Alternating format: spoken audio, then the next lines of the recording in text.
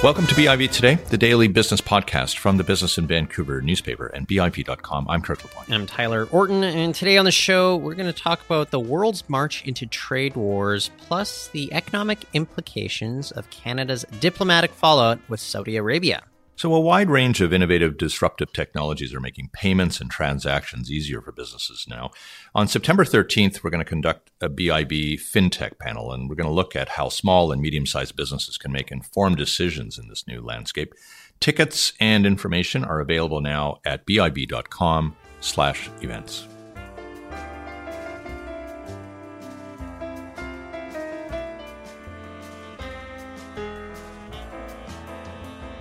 Canada's position regarding human rights in Saudi Arabia, it's resulted in a series of diplomatic and economic repercussions. Canada's ambassador has been expelled from the country, and around 15,000 Saudi students have been ordered to leave Canada. We're going to take a deeper dive on this issue with Waleed Hijazi. He's an associate professor of economic analysis and policy at the Rotman School of Management. Waleed, great to have you back on the show today. It's always great to be with you. What would you say was the turning point in this, Waleed? Was it the fact that the tweet that came from our Foreign Affairs Department was then translated? Yeah, it was translated into Arabic and also tweeted on the official Embassy of Canada website. And so it was the forum and the audience that it was targeted for that the Saudis took particular issue with. Is that a line that you just should never cross, you think, when you're dealing with other countries' affairs? Yeah, so there's been lots of discussion about that. And certainly there's some benefit to being more discreet. And, Canada, we're at the forefront of, putting human rights and progressive issues in international trade and relations. And that's something that this government, we have to be proud as Canadians that the government is pushing all of those issues because they're very important to the Canadian DNA. One could debate, whether it was inappropriate to issue the tweet. One could talk about whether the Saudi government overreacted. But I think the sad thing is that a lot of people in the middle, Canadian and Saudi, are negatively affected. So I really wish both governments would come together, get past this impasse, and get the relationship back on track. Well, it's not just potential economic fallout here, but we have patients in hospitals. We also have residents at hospitals as well, students. Tell us a little bit about what this will encompass if we don't repair relationships between the two capitals. Yeah, there's roughly 15,000 Saudi students in Canada. A lot of them in medicine, a lot of them are practicing interns. So when, all of these interns and doctors leave the country, that puts a hole in the Canadian medical system because they're actually serving Canadians. But also when you think of these 15,000 Saudi students in Canada, along with all of their families, that's up to 25,000 people that are here in Canada from Saudi Arabia. And they inject $4 billion a year into the Canadian economy. So as all of these people start to leave Canada, there will be an impact, not a huge impact, but a noticeable impact on the delivery of services in hospitals that rely on these Saudi interns. But all of these Canadian universities will see the withdrawal of all of these students, but all of the peripheral services like apartments, restaurants, that $4 billion that's injected into the Canadian economy, that's going to impact a lot of businesses and a lot of Canadians. Yeah, $4 billion is quite an incredible amount to me. What I wonder about with this is a young prince, and most everybody worldwide knew that he's still trying to, in a way, get his feet properly on the ground in terms of running this country. He's got regional concerns, of course, at all times. He's clearly trying to make inroads around some human rights issues in his country. Why would Canada rattle the cage with him, do you think? Yeah, that's the $1 million question. So, if you look at, Mohammed bin Salman, who they call MBS. MBS, yeah. We'll use that MBS all the way here. Yeah. Yeah, and, all the points you made are exactly right. I've argued he must be commended. Where Saudi Arabia is at is not where Canada's at we would like to see more progress and more quickly. It's a different environment, it's a different context. But you have this new crown prince. He comes in and he has this vision 2030. What he's trying to do is to move his country into the modern economy, where there's more rights for women and minorities, more democratic rights. It's not like in the West where we have democracy. It's a different context. And Yeah. so he must be commended for pushing his country forward. And it's unfortunate that he's not moving as fast as many people would like. But we have to think of the long game. Yeah. And I think this. And Go ahead. he's dragging the clerics along. I mean, he's dragging a lot of people along with him who have been highly resistant around all of this. And I have a personal experience that goes directly to that point. So I teach in Saudi Arabia a couple of times a year. And when I first went there about 8 years ago, the women were on one side of the room with a big curtain and the men on the other. Wow. That was 8 years ago. Hmm. When I was there some months ago, they're all sitting together at the tables, men and women interacting, eating together. What's happened in Saudi Arabia in the short duration that he's been the crown prince has been remarkable. And I think the biggest loss for Canada is not just on the economics, but it's on the potential to impact Saudi Arabia in the social and political environment.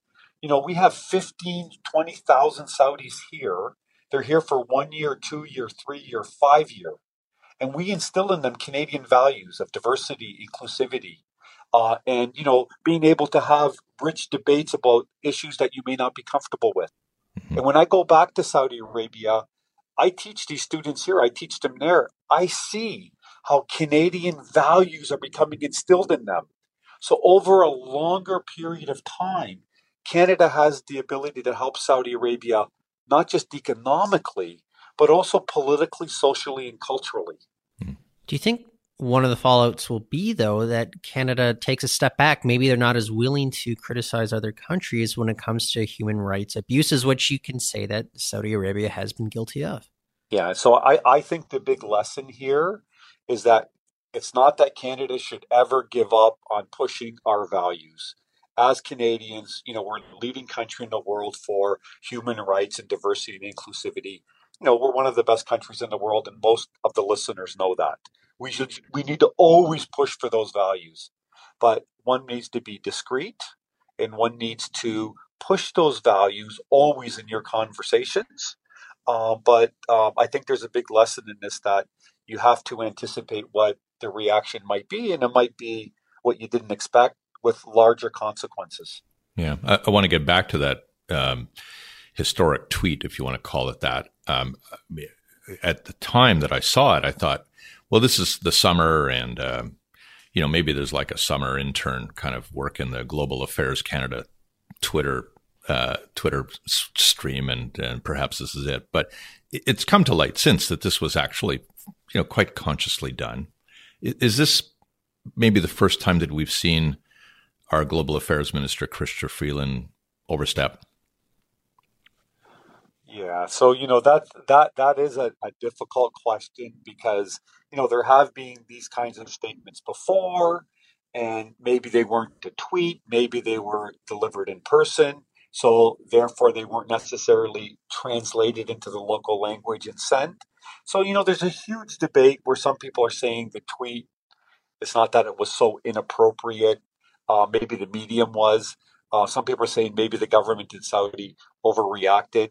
The bottom line is that in international politics, one needs to be prepared for these kinds of reactions, and especially given that in Saudi Arabia, MBS is making such a strong play to be seen as very aggressive. So there's been two other countries that have seen his wrath, and now Canada's the third. And so this is something that not just our foreign minister, but other foreign ministers as well will understand that, this is a possible reaction you can get. Now, if the country has nothing to give you and you criticize them, that's fine. But the relationship between Canada and Saudi Arabia has significant value for Canada politically and economically. But also, our companies are doing so well in Saudi Arabia Yeah. And they're positioned to do really well going forward. Is Canada now almost set back for a long period with that country? It really depends on how far this goes. So, as I understand, the discussions are already ongoing to make some exceptions for which students will leave. So, there is some movement towards trying to roll this back a little. But I think the big saving grace for Canada economically is, for example, Bombardier, a Canadian champion. It's doing work for the in the capital of Saudi Arabia, Riyadh, and they won this global competition to deliver these services in Saudi Arabia, transportation networks and so on, and they're really globally competitive. They won that. It's unlikely the Saudi government would ever roll that back Mm-hmm. because they would then have to go to number two on their list. Why do I say that? As Saudi Arabia continues to roll out their Vision 2030, they're going to need more of Canada. They're going to need more Canadian companies like Bombardier, like SNC Lavalin, like Ellis Don, like Stevenson Engineering. They're going to need more of these companies because they're globally competitive. And I think that's going to help bring the relationship back. I do wonder, though. I mean, if an EU country had criticized Saudi Arabia, if the United States had criticized Saudi Arabia, would MBS's reaction have been the same, considering how much larger there are economic connections? I mean, everyone's used to Donald Trump doing that every morning. Well, exactly. Yeah, exactly. There's no question it was an opportunity. The idea being that if it was the UK foreign minister or the US Secretary of State or Donald Trump, the reaction likely would have been uh, you would not have seen this massive reaction on the part of the Saudis. And that's because the economic relationship between those two countries and Saudi Arabia are much more important. So if Saudi Arabia, first of all, they're not going to alienate the US, which is their protector Yeah. in the Middle East. And same with the UK. So these are two major military powers. And I'm not sure how much the listeners know, but the big arch rival of Saudi Arabia is Iran, and there's the war in Yemen. There's a lot going on, and Saudi Arabia needs Western security guarantees. And so the UK and the US really help Saudi Arabia, and it would be an existential threat to Saudi Arabia without US backing. Well, there have been a lot of questions about whether Canada stands alone right now, but we are hearing rumors that maybe London is using back channels to smooth things over. How likely is it that we are going to get a bit of a smoothing of relationships in the near term between the countries? There's a lot of self-interest going on here. And if you look at, the whole movement that brought Donald Trump to power is the loss of American jobs and the Rust Belt and, make America great again, that kind of idea. What Donald Trump is thinking about is bringing jobs to America. And a similar sentiment is there in the UK with the Brexit. So the idea is that there's a lot of self-interest to say, if the Canadians don't want the business, we'll take it. Because these are a lot of jobs. So London, Ontario, there's 2,500 people producing military equipment that goes to Saudi Arabia. If the Saudis decided tomorrow to move that contract to the UK or the US, then that's 2,500 families in London, Ontario that are out of luck. It's a terrible outcome. And 2,500 families in London or in Washington that would be happy. Well, I was going to ask about that military contract because, I needn't tell you, it was immensely controversial when the Trudeau government decided to proceed with the deal that had been first arranged by the Harper government. Might there be a faction, though, in Canada that would say, well, actually, that's good. That's not our value. It's not our value to essentially send armaments that might be used potentially against their own people to Saudi Arabia, which was, of course, the initial suspicion in all of this. Yeah, and that's a whole narrative, and you can have an entire show to say whether or not Canada should send the weapons. A lot of people say we shouldn't, and that's one line of argument. Another line of argument says we should because if we don't, someone else will. Mm-hmm. Another line of argument is, and I think this is really important and incredibly controversial. And this is like a very controversial topic, but a lot of people are very critical of Saudi Arabia but one needs to think of the counterfactual. That is the West's best ally in that part of the world. The Saudi government has worked so closely with the West on so many files. People need to think really hard about what would possibly replace them if, for example, another power, uh, if someone else came into power. And so, as you know, this is not an ideal situation, but people always need to think about the counterfactual. And Yeah. Saudi Arabia has been a stable Western ally since its inception in the 70s. Yeah. Sometimes real politic ensues in geopolitics, and you kind of have to you have to support people you might not otherwise support. You know, and this is a terrible thing to say, but just imagine if there was a change there and a government unfriendly to the West went into power. So everybody that fills up their cars in Canada, instead of paying $80 to fill their tank, they'll be paying 200. And, you know, so if people say, well, I don't care, that's fine, then the entire West can withdraw. There'll be a complete change in the order, and it'll impact our very way of life. So that's why I believe the right way, and historically, what you see is that, you know, the European Union won the Nobel Peace Prize about 8 years ago. And the reason the European Union won the Nobel Peace Prize was because countries that trade with one another tend not to fight with one another. And many of the listeners will forget, but 50 million people died in World War II. That's a big number. But since the inception of free trade in Europe, there's been peace. I mean, there's issues, of course, Ukraine and so on, but there's been relative peace. That's why the right way to engage these other parts of the world is for the West to engage them economically. And then over time, as these countries understand Western values more, you see it around the world. They move in the direction of Western values and democracy. It just takes a longer period of time. Well, Waleed, today we really do appreciate your insights. I want to thank you for joining us on the show. Anytime, and thanks for calling. That's Waleed Hijazi. He is an associate professor of economic analysis and policy at the Rotman School of Management.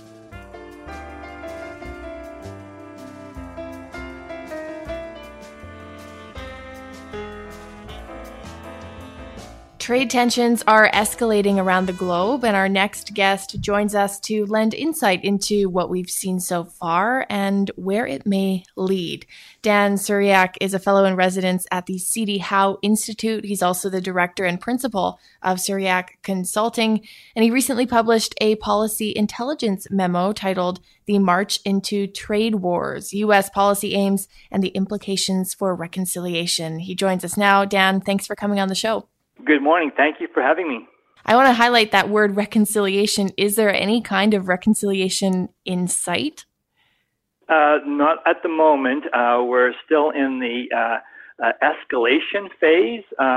We've had tariffs going up around the world, definitely because the most important ones are between China and the United States, but certainly the ones that have gone up between Canada and the United States on steel and aluminum, they're just starting to work their way through the supply chains. We're starting to feel the pain, probably on both sides of the border, and then letting the political process play out as to how and when we withdraw from them.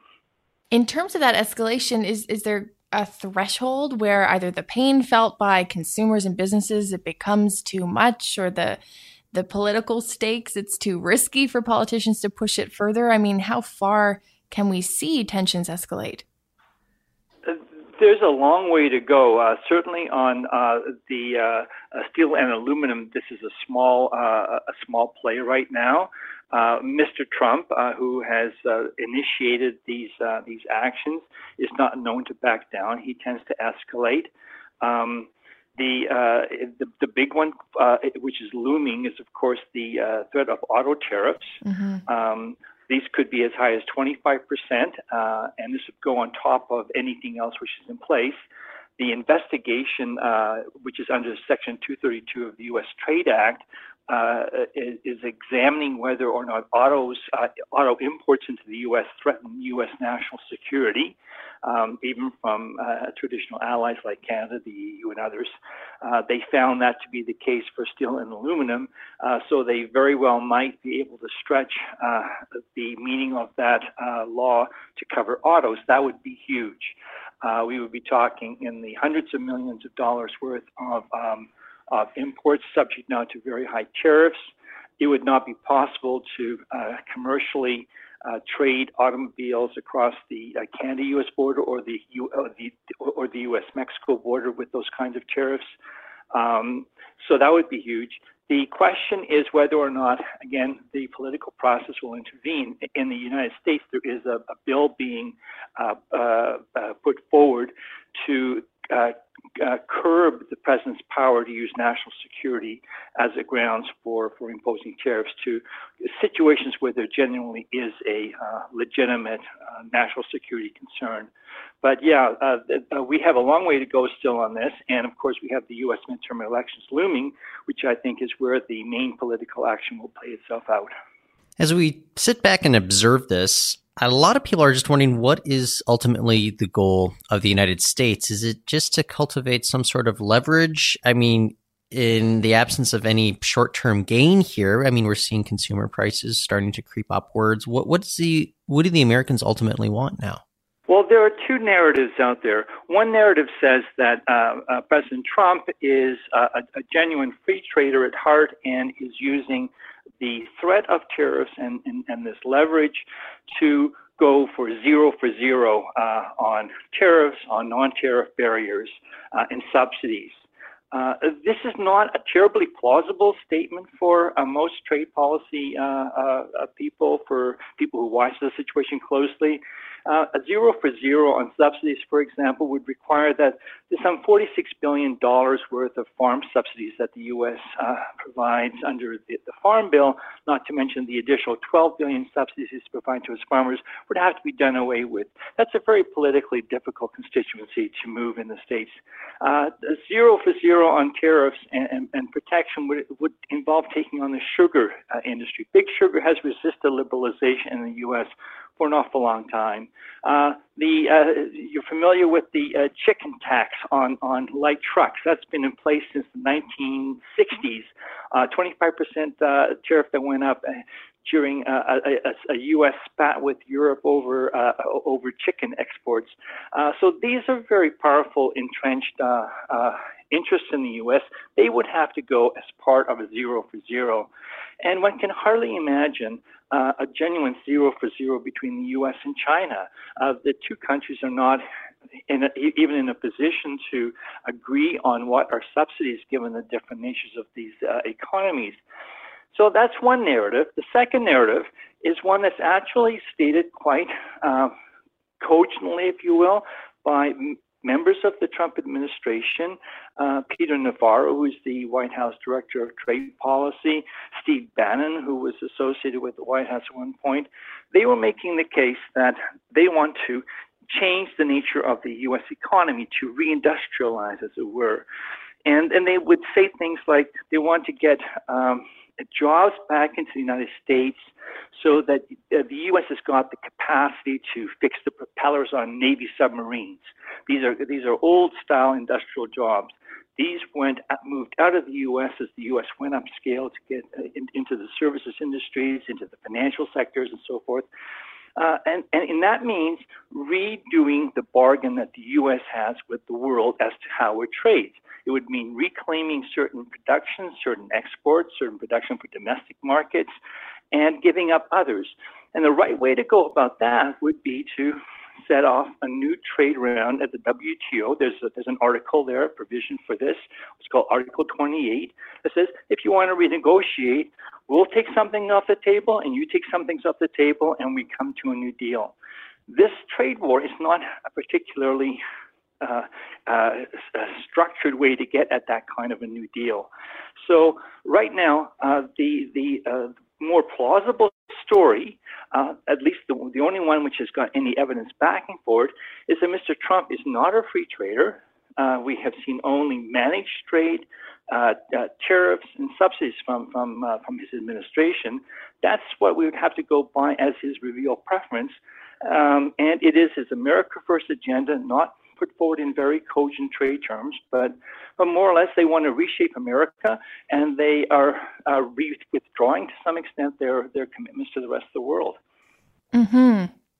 Now, whether tariffs and trade threats are the right way to go about it or not, it seems President Trump needs a win. And so many actions have been launched, so many threats waged, so many tweets put out there that it's difficult to wind back, I'd have to think, politically without securing some kind of victory.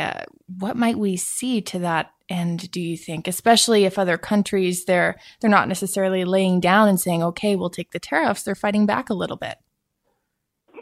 Again, yes, this is a major problem. When normally we think of trade as a win-win situation, not as a win-lose. Once you characterize it in a win-lose situation, you put everybody else on the back foot because they have to go to Washington and accept defeat, as it were, in order for Mr. Trump to have a win. Now, the European Union, Mr. Juncker went to Washington, and they came away with a joint statement saying that they would agree to talk on lowering tariffs on industrial goods, excluding cars, mind you. And they came out an announcement that the EU would be buying more soybeans and LNG, liquefied natural gas. Now, soybeans and liquefied natural gas face no tariffs in the EU. Liquefied natural gas would require building of some terminals to expand EU imports. It's not clear how Mr. Juncker could have actually promised anything on those grounds. But nonetheless, this came out from Mr. Trump as a tweet of victory. Now, if we could, of course, provide Mr. Trump some victories of that nature, things where we don't charge any tariffs, because we don't charge tariffs on most U.S. goods, and allow him to claim that as a victory, that would be fun and wonderful. More realistically, we just negotiated after several years of tough negotiations with the U.S., improved market access on dairy, for one thing, which he continues to comment on. That's a pretty easy one to give because we've already negotiated a deal. And here we're talking matters of a few $100 million worth of dairy market access. Now, they might be a bit of a pain for Canada to expand the quota that we had negotiated in the TPP, but it's doable. That would be a win. There are other elements in, I suppose, in autos where the North American content could be raised, depending upon how the auto companies themselves can manage to deal with changes in rules that ultimately might lead to higher costs for them and make them uncompetitive globally. But if within the NAFTA framework there is room to tweak those rules, that could be given as a win. But the real problem between Canada and the U.S. is that we have almost full free trade. We have almost perfectly balanced trade. There's simply not a lot that's broken that needs fixing here. And so it's once you start to raise the rhetoric, it's hard to back out because there really is nothing much that we can give Mr. Trump that the U.S. doesn't already have in terms of full access. So if there's nothing much that needs to be fixed at this point, I mean, we're more than a year into these NAFTA negotiations, renegotiations that have been going on. So at what point do we actually get to wrap these up? It doesn't look as if it's going to happen by the end of this year. What's a realistic schedule or timeline going forward? This is a very good question. Not being privy to the actual discussions as to what's on the table, what we do know is that there are some poison pills out there that were put out by the United States, things that were very important to Canada when we got into the free trade agreement with the U.S. in the first place. The most important one was the idea that Canada would have some recourse to curtail the use of anti-dumping and countervailing duty investigations on Canadian imports into the U.S. And this was the Chapter 19 binational panel system. That one, the Trump administration wants that one to go. And on top of that, they have put in place a demand that there be a sunset clause on the agreement itself. Every 5 years, it would expire and be subject to renegotiation. So we would be in a permanent state of negotiating our free market, our free trade access to the United States. These are damaging for any investor thinking about where to serve the North American market. Do you invest in Canada but continuously face the prospect of trade remedies being mounted against you, or of the free trade agreement disappearing entirely in 5 years? For planning purposes, that's far too short a horizon. So uncertainty is a big factor for Canada in trying to establish a North American trading regime, and Mr. Trump is weaponizing uncertainty against us. So that's pretty hard to find a middle ground on that. This is generally win-lose, and the question would be ultimately whether in Canada would be seeing that we have already lost for at least a generation this confidence in access to the U.S. market.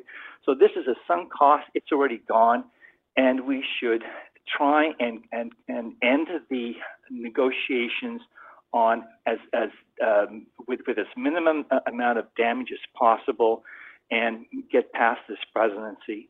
That might be where we wind up on this, which is to say, absorbing a loss on certainty, a loss on this notion of a North American space where we build things together and move on. Mm-hmm. Dan, always a pleasure having you on the show. Thanks so much for joining us. Thank you very much. It's a difficult time, and things are not going to get easier over the next 6 months. Oh, tough news, but I'm sure we can bring Dan back on to fill us in as the next 6 months unfold as well. Yeah, for sure. Thanks again, Dan. Thank you. That's Dan Suryak, fellow in residence at the C.D. Howe Institute and the director and principal at Suryak Consulting.